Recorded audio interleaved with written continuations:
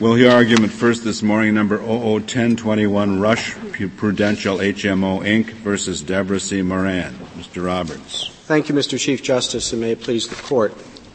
ERISA preemption cases can be exceedingly complicated, but our submission this morning is straightforward. This Court held in Pilot Life that ERISA's civil enforcement provisions were the exclusive remedy for improper processing of a claim for benefits under an ERISA-regulated plan. The Illinois Independent External Review Law at issue in this case affords a different remedy for a beneficiary dissatisfied with an HMO's denial of benefits. The Illinois law is therefore preempted. Just last week in Great West Life, this Court began its analysis by noting that it was especially reluctant to tamper with ERISA's enforcement scheme, and by quoting prior precedent for the proposition that that enforcement scheme indicated that Congress did not intend to authorize other remedies that it forgot to incorporate expressly. That same language quoted in Great West Life was quoted 15 years ago in Pilot Life.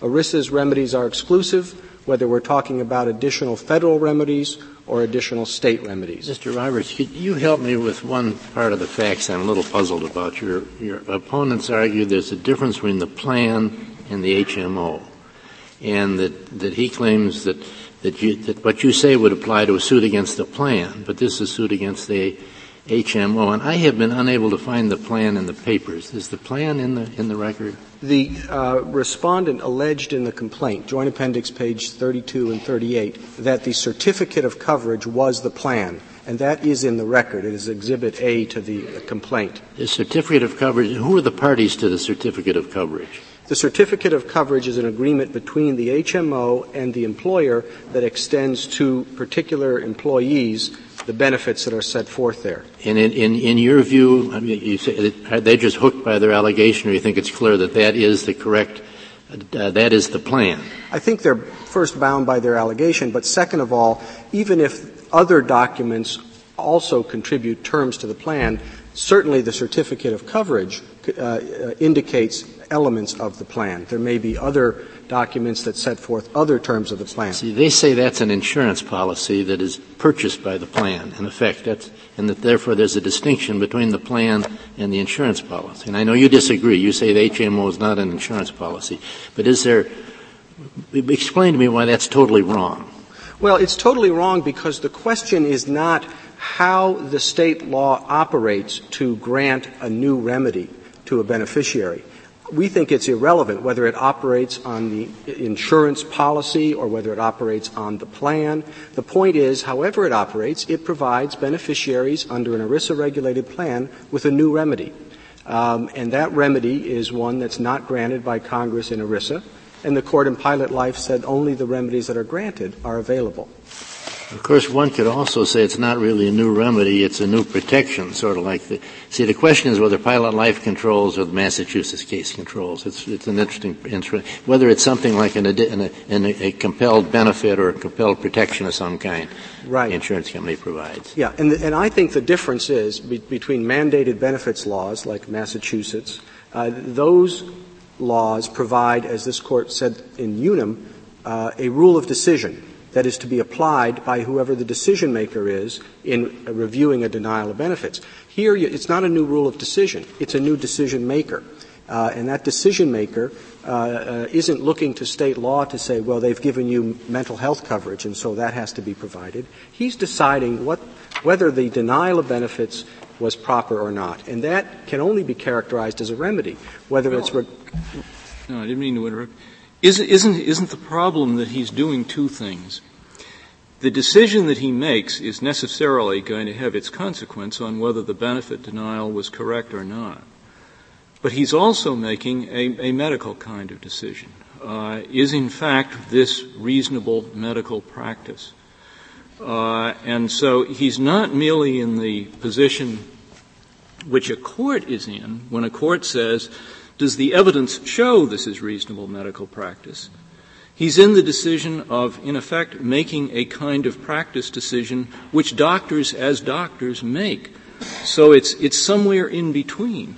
We don't think that's a correct characterization. There is no element of a treatment component in this decision. The only thing that is at issue on this independent external review is coverage, for a number of reasons. First of all, the treatment had already taken place. There was no question of treatment. But coverage is all that Rush HMO has undertaken to provide. It does not provide health care. It doesn't provide — it agrees to pay for health care. This particular, I'm assuming, in answer from your answer to Justice Stevens, I'm assuming that in this case it is so.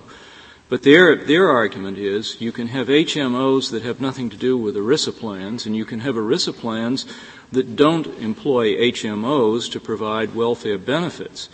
And therefore, it's appropriate to think of this as a medical decision or as a regulation of medical practice in a particular form rather than insurance. So once again, the problem is that the facts do not place this in a clear category.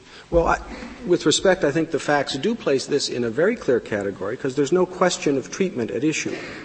Even if the state is purporting to articulate its definition of medical necessity, that's not the question. The question is this beneficiary entitled to benefits under this plan?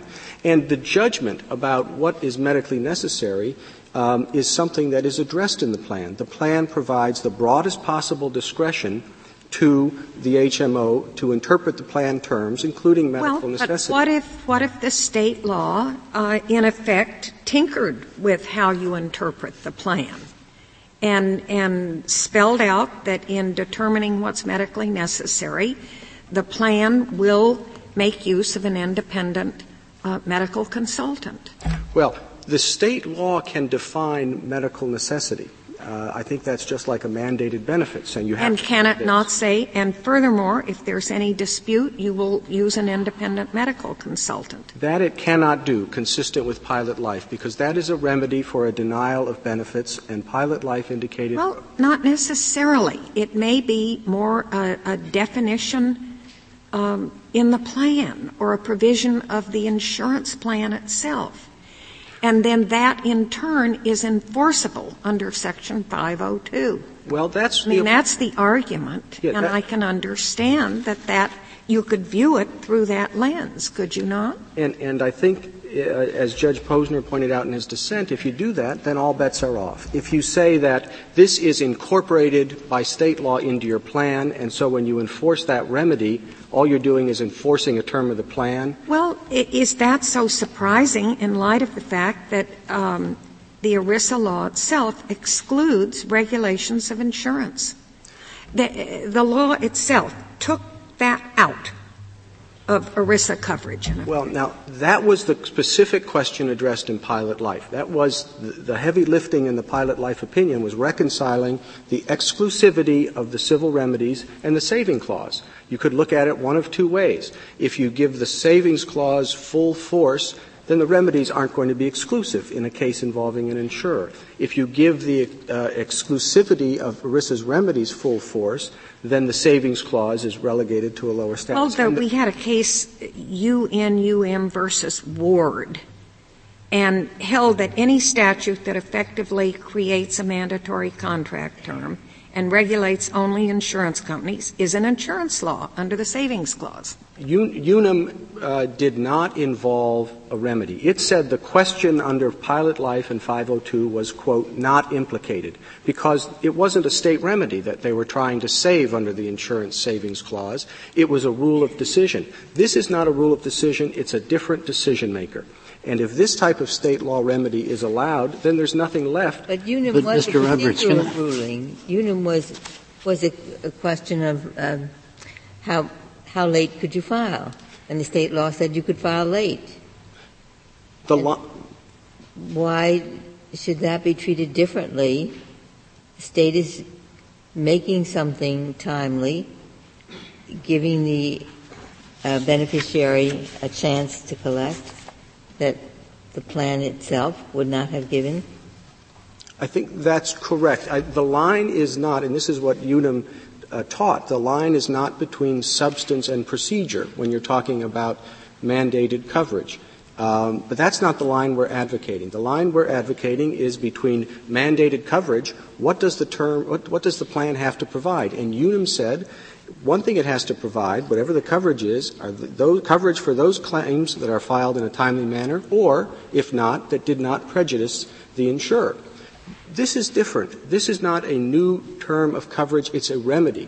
If you don't like what the HMO has done with your benefits claim, you get to go to a state law independent external reviewer and get it overturned. But it's a different kind of remedy than saying, for example, punitive damages. It is. And I thought that's what Pilot Life was about. The argument is made that this is okay because all you get are the benefits that you're entitled to under the plan.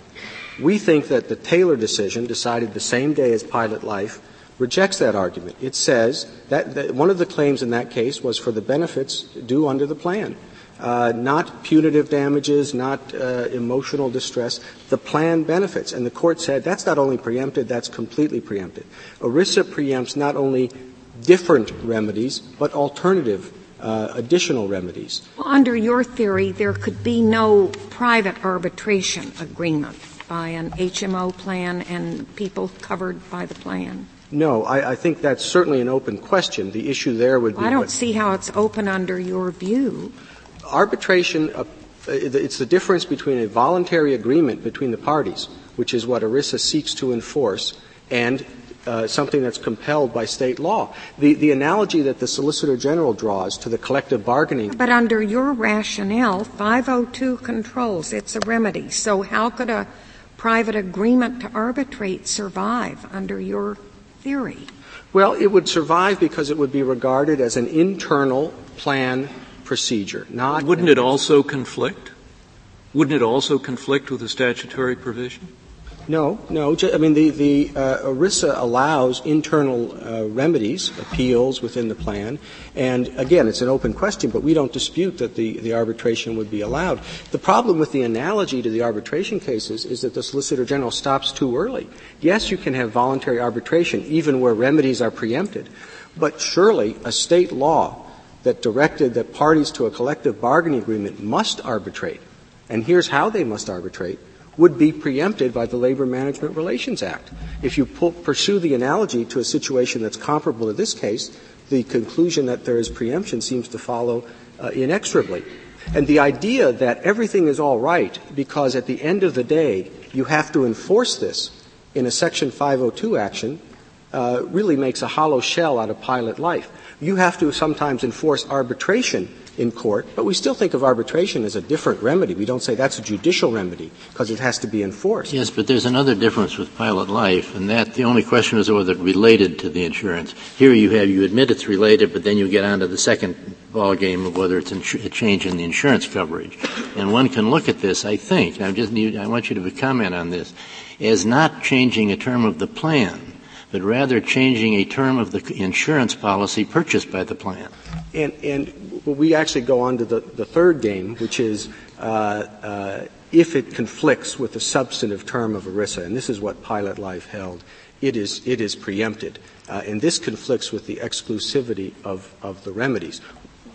We don't believe, when you go through the usual insurance savings clause factors, that this is the regulation of insurance. But what Pilot Life held, and this was the important part of the decision, which was unanimous, is that when you look at the savings clause, you have to be informed by an understanding of what Congress was trying to do with the exclusive remedies. That the most important, quote, most important consideration in deciding whether that remedy in that case is covered by the savings clause was that Congress said that all the remedies were exclusive. If you allow them back in through this back door of the savings clause, then that exclusivity is going to be completely undermined. That's the issue that's here before the Court. I'd like you to expand just a little, because I'm actually trying to work out what's the framework within which we think of this.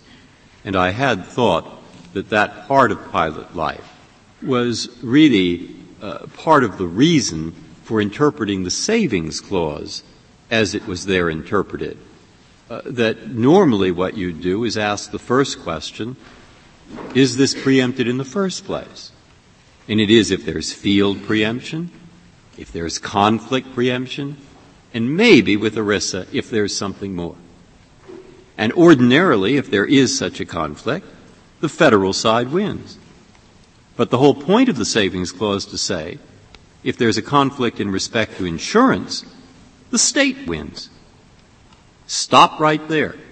But then maybe Pilot Life adds something else which says that it couldn't just say, if there's the conflict that brought you into preemption in the first place, well, the federal government wins, because that would be to eviscerate the meaning of the Savings Clause. Now, that's the framework in my mind, and I'd appreciate anything you could help with that. And again, that poses sort of the conflict between what the court in Pilot Life said were the exclusive remedies and the Savings Clause. That's not a new issue. That is what this court unanimously decided 15 years ago in Pilot Life when it said, when we look at the Savings Clause, the most important thing is to keep in mind the remedies are supposed to be exclusive, so that if this is a remedy, it is a regulation of ERISA. It is not the regulation of insurance. And the court reaffirmed that approach in the John Hancock case, where it said, and I'll just quote one sentence, no decision of this court has applied the Savings Clause to supersede a provision in ERISA itself. If you apply the Savings Clause to allow this state law remedy to be applied, that would be superseding what this court said Section 502 of ERISA meant in Pilot Life, which was that these remedies are exclusive. That question was addressed. That was, and I'll say it again, that was the hard part of the opinion in Pilot Life. And that was reaffirmed in John Hancock. I see that. Then I think what you're saying, I take it, is at least where the conflict is particularly severe, it's perhaps not, the state doesn't necessarily win, and you think this is a particularly bad one. Well, I do think it's particularly bad, but I don't think it has to be. I think if the state law stands as an obstacle to the accomplishment of the federal objectives, it is preempted. The federal objective requires exclusivity with respect to remedies. This obviously stands as an obstacle to that objective, and so is preempted. Now, they say, well, it's saved because the last stop in this state law remedy is a quick dash into federal court to get a stamp that says enforce. The state law says if the reviewer says you've got to provide this, the HMO has to provide it. And they say, well, that's okay because we run into federal court. We make this a 502 action.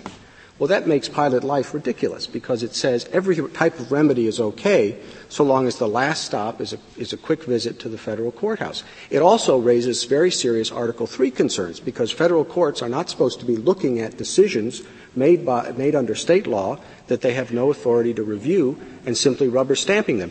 And it gives rise to the bizarre result that the respondents and the Solicitor General support in this case, that an action to enforce Section 410 is completely preempted so that there's jurisdiction.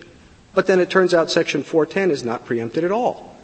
That's a very curious result, but they have to maintain. Is Section 410, Mr. Roberts? 410 is the state law of the Illinois HMO Act. I've been referring to it as the Independent External Review Law. But they have to maintain that facade. Would you state the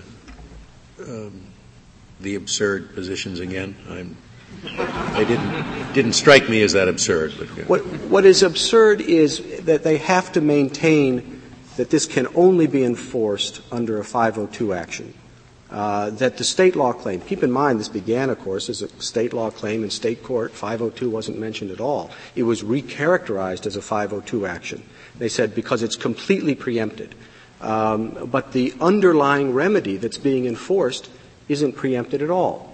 Now, those are two different questions, jurisdiction and substance, but it does seem odd that if you're going in and all you're doing is getting a rubber stamp from the federal courthouse saying enforced, that's completely preempted when the law isn't preempted at all. Well, it's not absurd in their view anyway, because they're saying they have a human being over here called an arbitrator. And this human being tells you what the benefit is. And what your clients are really objecting to, frankly, is not this remedy. They couldn't care less. What they're worried about is that human being called the arbitrator is going to say that this woman has to have a certain treatment that otherwise, in their view, she wouldn't have to have. I mean, just imagine the statute that said, instead of what it says, that you have to provide medical treatment whenever there's a 25% chance of improvement. No arbitrator at all in that one. And they'll be even more excited. And indeed, it doesn't take away the federal remedy in my hypothetical, nor does it in this one. It just turns out that we know who's going to win. Well, that's because there's a different decision maker making the decision on your claim for the denial of benefits. And that's what makes it clear that what's involved is a different remedy. It's also a remedy that changes dramatically what the plan actually provides. And it does that by taking away from the plan fiduciary the deference that the fiduciary — Is that fiduciary a definition of his powers of review and so forth in the record anywhere? I'm sorry. You've two or three times referred to the fact the plan gives the fiduciary this standard of review. Is that in the record? No. The only elements of the plan that are in the record is the certificate of coverage. So for all we know, the plan might actually say whatever Illinois law requires the decision maker to do shall be done. Well, that's what the law provides. But maybe the plan says that too, for all I know. No, because the elements of the plan that are in the record, the certificate of coverage, notes that the HMO has the broadest possible discretion to interpret the terms of the plan in deciding coverage. And under this Court's decision in Firestone — It says that in the certificate? Yes. And pages 7 and pages 8. It's Exhibit A to the complaint. And under this Court's decision in Firestone, that means that decision is subject to a deferential review. The state law changes that. And the state law gives the decision to the independent external reviewer who makes his decision apparently de novo. So that the precise thing that the plan parties contracted against, the recognition that this medical necessity is a question of judgment, some people are going to view it differently, we want to make clear that it's our discretion that controls, and that gives us entitlement to deferential review. Mr. Roberts, some close to 40 states have laws like this? Yes. And there's legislation introduced, at least in Congress, to accomplish what? My understanding of many of the pending bills is that they have an external review provision, but of course it's a federal one, and that is consistent with ERISA's goal of uniformity in claims processing and administration. Do you know anything about the status of that pending legislation? No, other than at various times passage is imminent and then it falls apart. But again, it's a very different thing to say this is the uniform federal remedy and to have, as Your Honor points out at present, 40 different remedies. If you're running a company that has a health care plan with operations in different states, the health plan can't be uniformly. Are most of the state law provisions similar to the one in Illinois? They all have differences. For example, in some states, the independent external reviewer is an administrative board. In Michigan, it consists of 7 people in certain cases. In some places, it's not just one person, it's more than one person. Some places it consists of employee representatives as well as physicians. But it does change what the parties contracted for. And why is that a more disturbing change than changes in what is the minimum required coverage? Well, I don't know that it's more disturbing. It's different. Yes, the impact on an HMO can be greater if the state law says you must provide mental health coverage, this, and this. But then at least the employer looking at it knows what's at stake, and he knows that the remedy is going to be the remedy that is provided under federal law, which is that they're going to enforce what I have agreed to provide under this plan, even if what I've agreed to provide is compelled by state law. You know that you're not going to face all sorts of different remedies. And in particular here, if you contract for the broadest possible discretion, you know that when the review is undertaken, your fiduciary decision will be reviewed with appropriate deference. That is taken away here. It's taken away by giving the independent external reviewer the authority to make a de novo decision. So that what is set up are 2 very different remedial regimes. The federal regime, the fiduciary makes a decision with the broadest possible discretion. His obligation is to be faithful to the terms of the plan. That is reviewed in federal court. It's not the fiduciary's decision, as I understand it. It's the insurance policy's decision. Or someone to whom that discretion has been delegated under ERISA. And there's a provision in ERISA that allows them to say this is the entity that is going to make the final decision. Under 503, that is a fiduciary decision. the final denial or grant of benefits. That's the federal remedy. The state remedy is the independent external reviewer makes his or her decision, and that decision is binding and final. Those are two very different remedies. ERISA's remedies are supposed to be exclusive, and the decision below undermining that exclusivity should be reversed. Mr. Ross, before you sit down, would you just give me a moment of your views on whether or not it's appropriate to regard the HMO as an insurance company? The HMO is properly regarded as an insurance company when it is engaged in the business of insurance. Just because it's an insurance company doesn't mean that all of its activities, including claims processing, for example, are necessarily the business of insurance. Very well, Mr. Roberts. Mr. Albers, we'll hear from you. Mr. Chief Justice, and may it please the Court.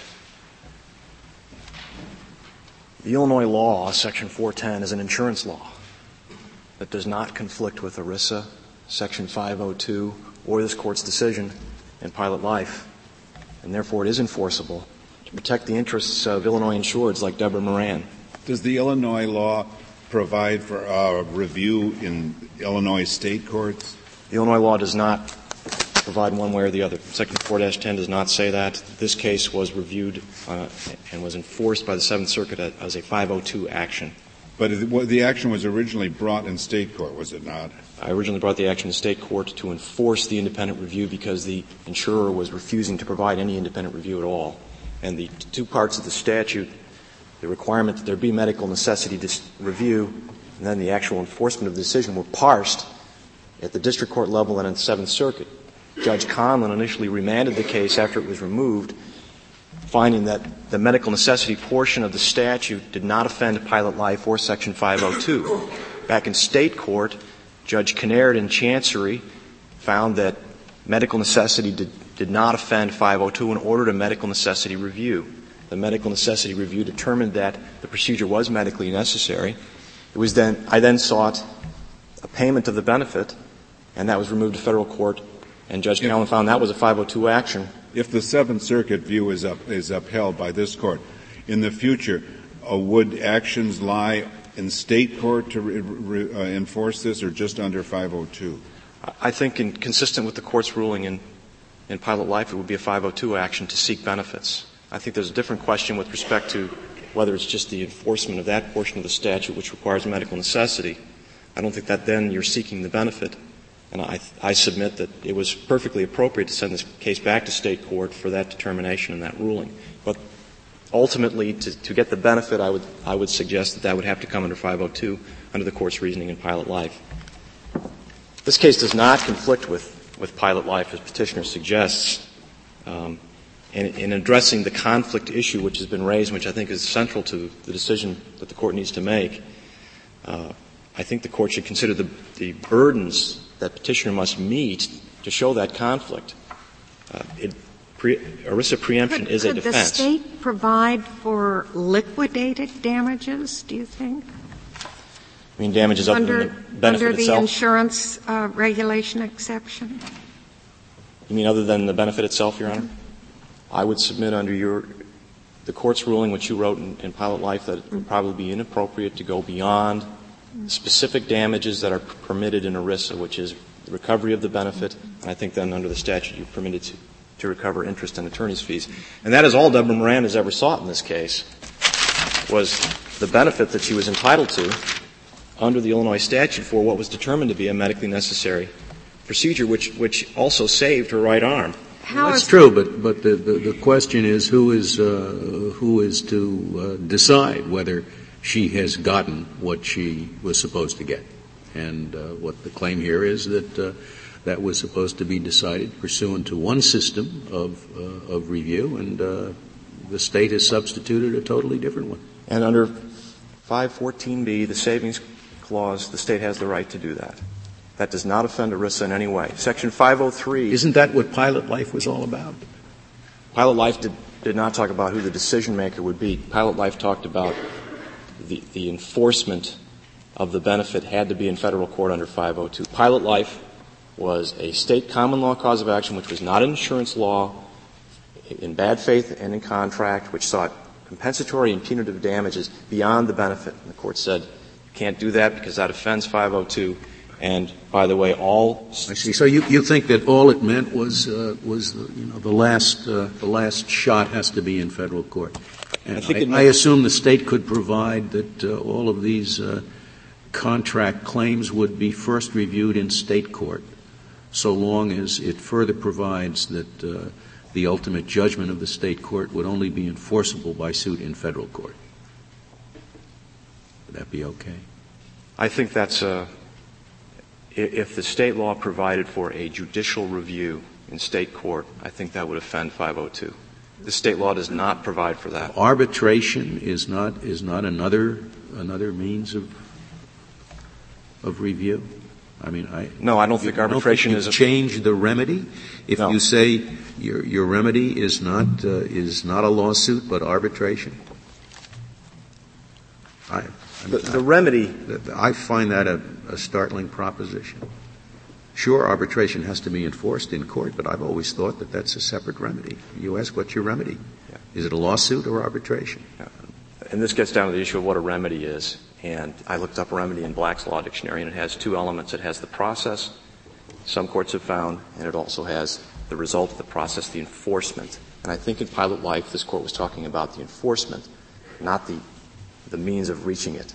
Okay, consistent with that, in a shorthand kind of way, we have referred to this as an arbitration or as an arbitrator's decision. Is the independent reviewer acting really as an arbitrator in the classic sense? I am assuming that an arbitrator in the classic sense listens to evidence and arguments and decides which of those evidence and arguments is the better according to some legal standard. I have assumed, in contrast, that what the independent reviewer here is doing is not only listening to other people, but making a medical judgment himself as a physician. If the latter is true, then it doesn't seem to me that it is a classic example of arbitration. But I may be wrong on that, and I don't want to lead you in the direction of an analysis that ultimately will not pan out. Am I right in distinguishing true arbitration from this, or should we regard this as true arbitration imposed by state law? I think you're right. And I think this is not true arbitration as imposed by state law. I think the court found in Pegram that medical necessity decisions contain both elements of coverage determination and elements of a medical. May I just ask one? They did in that case, but my concern is that true here? In other words, what can you tell me about the terms under which the reviewer acts that says this is, and in part at least, or ultimately an independent decision by the reviewer about medical necessity as opposed to an adjudication of which side has the better claim, which an arbitrator might make? The statute itself, 410, requires an independent review by a physician in the relevant specialty. The statute doesn't provide any further guidance with respect to how that review is going to be done. In this case, it was done de novo. It was done by supplying the relevant definition of medical necessity to the reviewer from the insurance contract certificate and providing all the relevant medical records. Does it matter under this Illinois law, whether there's an adequate treatment that's less expensive? No. It's de novo review by the independent reviewer. And there's no element in it of determining whether there's a slightly less effective remedy but with fewer risks and less costly? That's irrelevant? The statute doesn't address that. I think that if that was part of the definition of medical necessity that was in the insurance contract document, that would be relevant to the reviewer's decision. It could be in the insurance contract, those provisions? It wouldn't conflict with Illinois law? Illinois law does not define medical necessity, and so for our analysis, we've assumed the only place that the reviewer could go would be to the plan documents, and the plan document here is there is no plan document, but the relevant portion of the plan document is the insurance contract, which defines medical necessity, and that's what the reviewer used. And that's my understanding of what And how did it define it? What was the definition?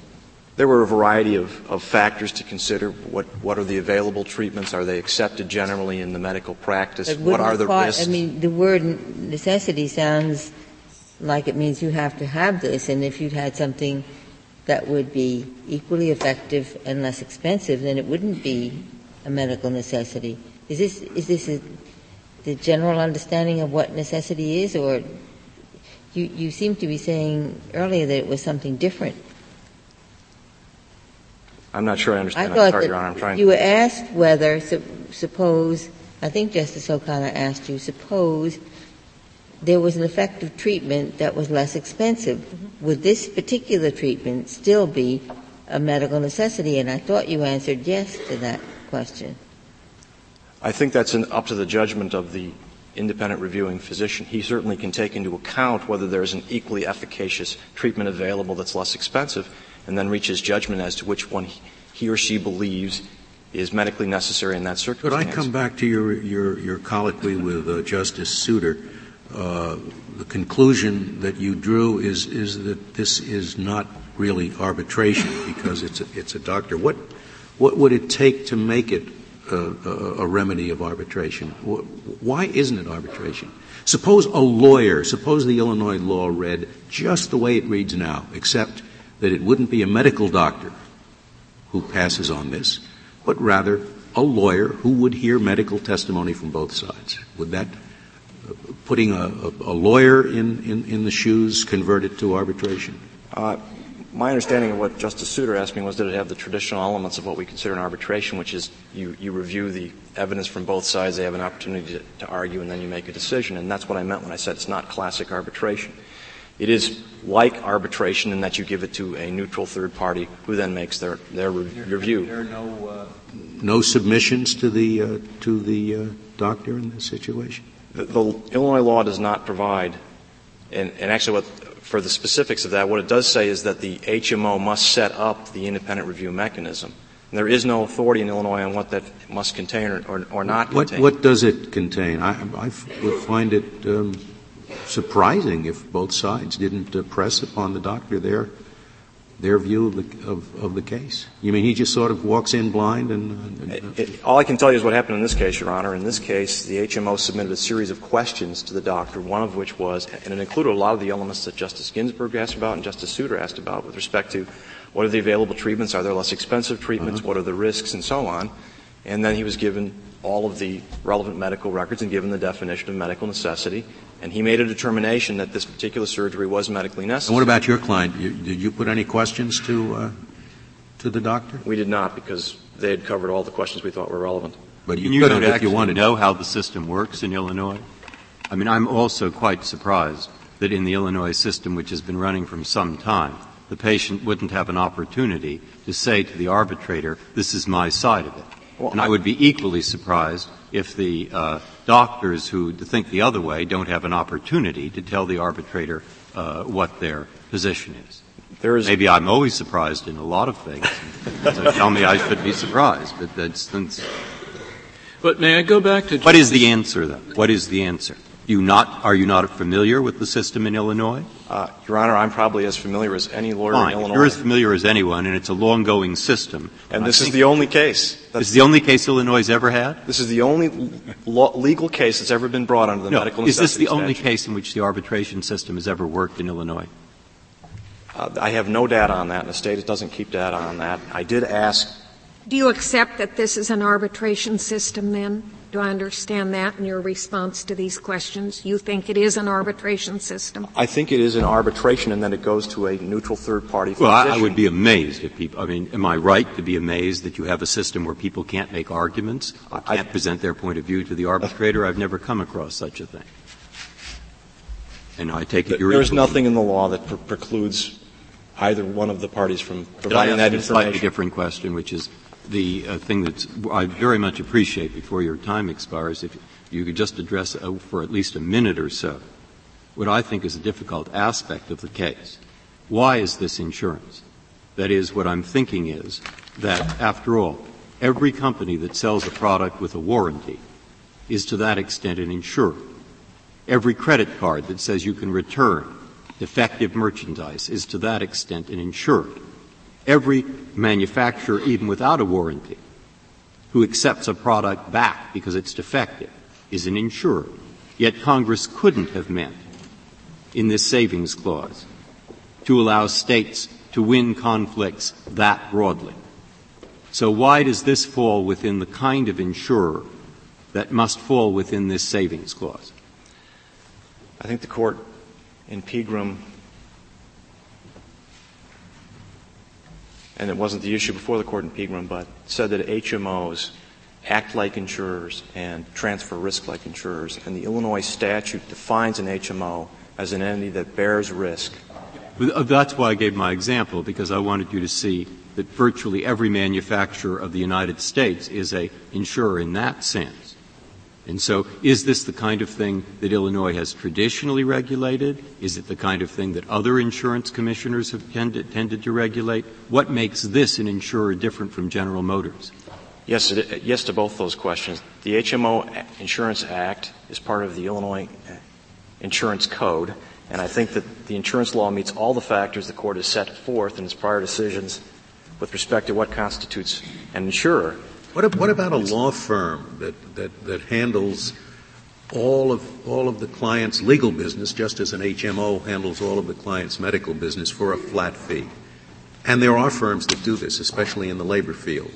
Many unions just hire a firm to handle all of the union members' legal business for the whole year. Is that a law firm like this HMO an insurer? I don't think so. It's not. What's the difference? One not is providing legal insurer. services and they don't know how much it's going to come to for the year, and the other one is providing medical services and they don't know how much it's going to come to for the year. Laws regulating them would not be directed to them as acting as insurers. They're not traditional insurers. They don't meet the common sense definition of what an insurer is. I don't think an HMO does either. This law is limited to the insurance industry. It's limited to HMOs when they bear risk. It does transfer risk by the very operation of the statute. The Seventh Circuit and the Fifth Circuit agree that this is a statute which regulates insurance, and under this Court's precedents set forth in Unum, the Court doesn't ordinarily disturb that determination of state law. So I respectfully submit that it is an insurance company for purposes of what regulates insurance under 514B. Well, I think the question of what's insurance under ERISA is a federal question, not a state. Yes, for purposes of 514B, but we look at those factors, and one relevant factor is whether the state considers it to be an insurer, whether it regulates it as an insurer, and in both situations it does here. In conclusion, I would suggest, in response to Justice Souter's question to Petitioner, that this case falls squarely between the Court's two precedents in Massachusetts, Metropolitan Life Massachusetts and Unum. It contains a procedural element of medical necessity, which is the relevant rule of decision, just as the Unum case determined that the notice prejudice rule was the relevant rule of decision. And it contains a substantive element, which is a mandated benefit term. Once the medical necessity determination is made, that is a mandated benefit. And I submit to accept Petitioner's argument this Court would have to reverse its decisions in Unum, in Metropolitan, and in FMC. The effect, I think, Justice O'Connor raised this issue, what would be the effect of such a ruling on voluntary agreements? And I agree with the proposition that if there's a conflict between independent review and 502, then the parties couldn't even agree to provide independent review, which would change the practice across the country because it is being provided by self-insured plans and by HMOs. Under 514B, I submit that this is a state insurance law, and the Court should look to harmonize and give effect to that law and affirm that states can regulate insurance and can regulate insurers' medical necessity decisions by leaving those medical decisions to doctors who should be making them. If there's no other questions. May I just ask on the question whether it's an insurance company, does the state insurance agency regulate the term? You in effect would say that the contract between the employer, the sort of unnamed employer everybody talks about, and the HMO is an insurance policy. Yes. Does the Illinois Insurance Commissioner regulate the terms of that policy in any respect other than this 410C provision?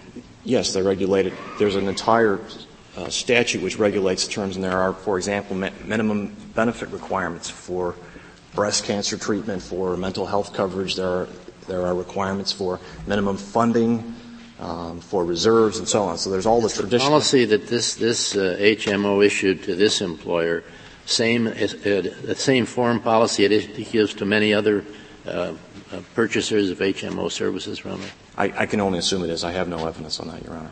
Okay. Thank you. Very well, Mr. Albers. Mr. Kneedler, we'll hear from you.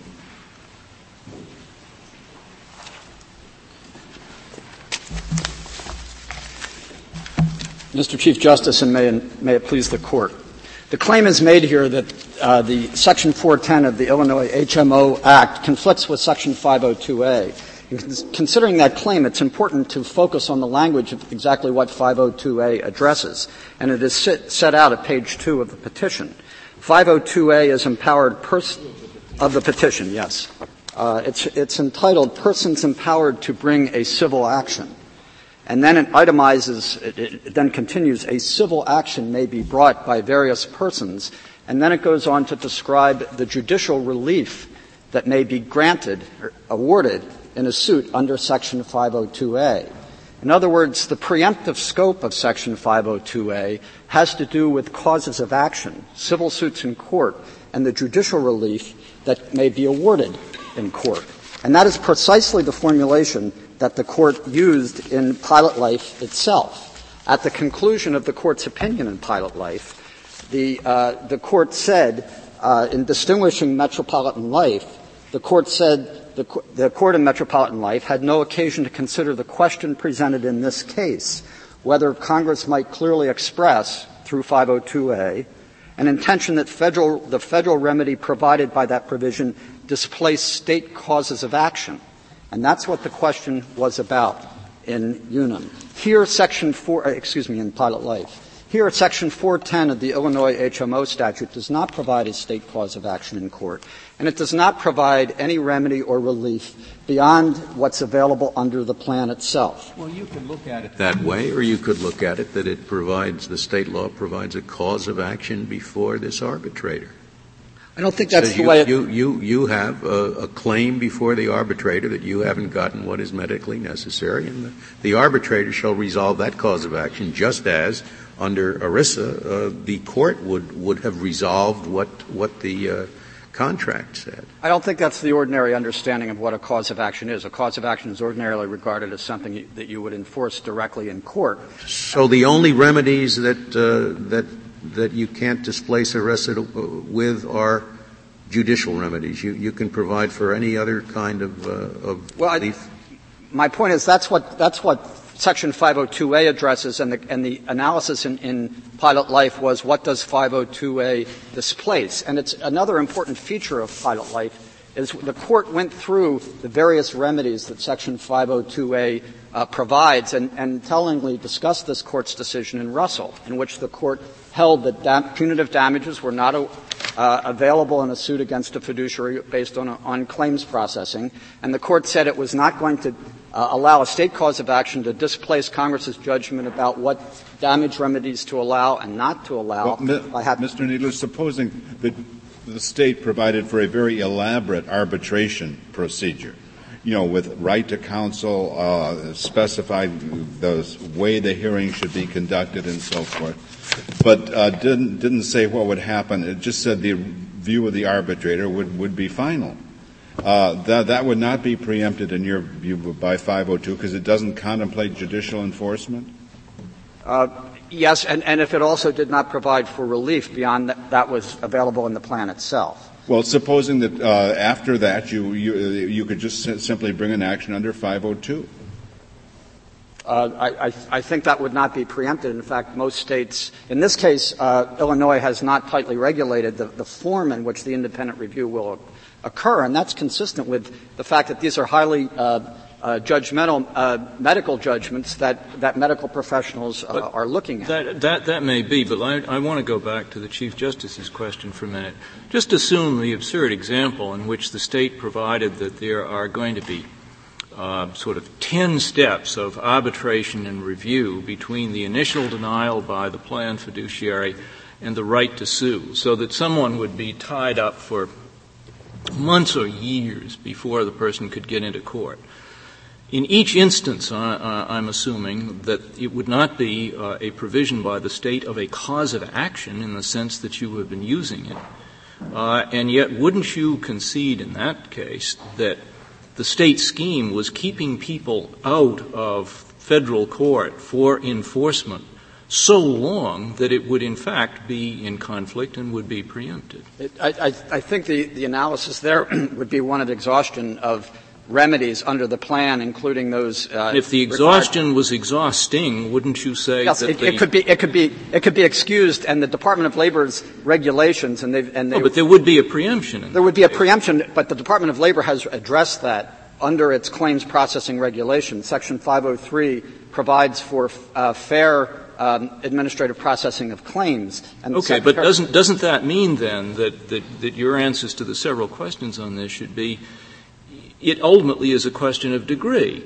This requirement of one step in a review process doesn't reach the point, in effect, of excluding the federal remedy. Right. It does not stand as an obstacle. Another point that the Court stressed in Pilot Life was that Congress struck a balance between the prompt and fair processing of claims and suits in court. But arbitration and independent review measures adopted by state insurance laws of this sort are precisely designed to facilitate the prompt and fair and expeditious processing of claims without having to go to court. Mr. Kneedler, doesn't it give you a very different remedy?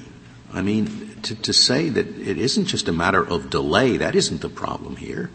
The problem here is that under the plan manager's determination was to be given deference by the federal court in deciding whether the plan had been complied with. Whereas under the scheme set up by the state, his determination is not to be given deference.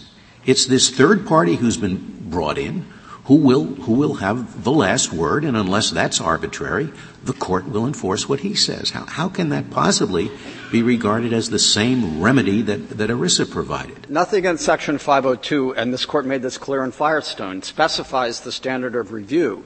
The Court therefore looked to background principles of law there in trust law. The Court here might look to background principles of arbitration law, and also to the terms of the plan. State law, as Justice O'Connor pointed out, might well be able to say that sort of provision for deference to the plan administrator's interpretation of the plan should not be given. That would be a classic regulation of state insurance law. I wanted to mention one other point about the characterization of Pilot Life, and that is this Court's decision in Unum. The Court there said whatever the merits of Unum's view of Section 502A's preemptive force, the issue is not implicated here. The Court then went on to say why. Because Ward sued under 502A1B itself to recover the benefits. It was not a displacement of the federal remedy. It was an invocation of the federal remedy to recover benefits. And the Court said in that cause of action, the notice prejudice rule of California insurance law supplied the rule of decision. So too here in the cause of action under Section 502A1B. The state Illinois HMO law supplies the rule of decision, a procedure for an independent reviewer to give a quick, prompt review of the claim, and that independent reviewer's decision is then supplies the rule of decision that the HMO must comply with, and that is then subject to review in federal court. The claimant's right to go to court is not frustrated. He can seek review of the arbitrator's decision, or, as we point out in our brief, he can bypass this procedure altogether and can go directly to court. And so 502A1B confers rights on claimants, not on plans. Nothing in the HMO Act stands as an obstacle to the claimant's ability to go directly to court. Another important point about Unum is the Court made clear that the processing of claims under an insurance policy is an integral part of that insurance policy, but at the same time, states may regulate the process by which claims are adjudicated, and that is precisely what the state has done in this case. It has provided a familiar mechanism. 40 states now have provided for this external sort of review, and it is common in insurance and medical practice to provide for second opinions by physicians. So what has been provided here is a very familiar sort of approach. One other point about Section 502, it's patterned after Section 301 of the LMRA, and arbitration preceding judicial review is a very familiar aspect of judicial review under Section 301. Section 301 itself does not provide for any particular standard of review. You can have de novo breach of contract suits, as in the Bowen versus Postal Service case we mentioned in our brief, or highly deferential standards of review where the particular issue has been committed to an arbitral process. 502 has the same flexibility. It can have a direct de novo cause of action, as the Court contemplated in Firestone, or where the parties' underlying agreement or contract provides for a separate resolution process. There's deference to that process under Section 502. Thank you, Mr. Roberts, you have 4 minutes remaining. Thank you, Mr. Chief Justice. My friend Mr. Kneedler again drew the analogy to the Labor Management Relations Act, and we are on common ground. That's a good analogy. He again stopped one step short. A state law that compelled the parties to a collective bargaining agreement to resolve their disputes in a particular manner, even arbitration, would surely be preempted under the Labor Management Relations Act. And to the extent this remedy is similar to arbitration, that same conclusion applies. We heard that there's no interference with 502 because beneficiaries have the option. They can use the federal remedy or they can use the state remedy. The existence of an alternative remedy is, in fact, an interference with Section 502. And that test, is it optional with the beneficiary, is peculiarly inappropriate when you're talking about preemption. Preemption often is the result of a quid pro quo. We're going to give, say, employees a federal remedy, but for the employers we're going to make it exclusive. To say that additional remedies are okay so long as the employee can still resort to the federal remedy seems to ignore the typical dynamic of preemption. And as far as the arbitration analogy goes, the fact that the plans may or may not be able to voluntarily adopt such a remedy doesn't mean the state can compel it. Nothing prevented the plan in Egelhoff from voluntarily adopting the beneficiary designation rule at issue there. That didn't keep this Court from ruling that it was preempted. Nothing prevented the plan in Greater Washington Board of Trade from saying we're going to provide the same level of benefits to people on workers' comp as to others, and yet a rule mandating that was preempted. We're dealing here with a compelled alternative state law remedy that changes completely the standard of review available under the federal remedy. It's not surprising the results under the two remedies came out differently. That additional remedy is preempted. Thank you, Your Honor. Thank you, Mr. Roberts. The case is submitted.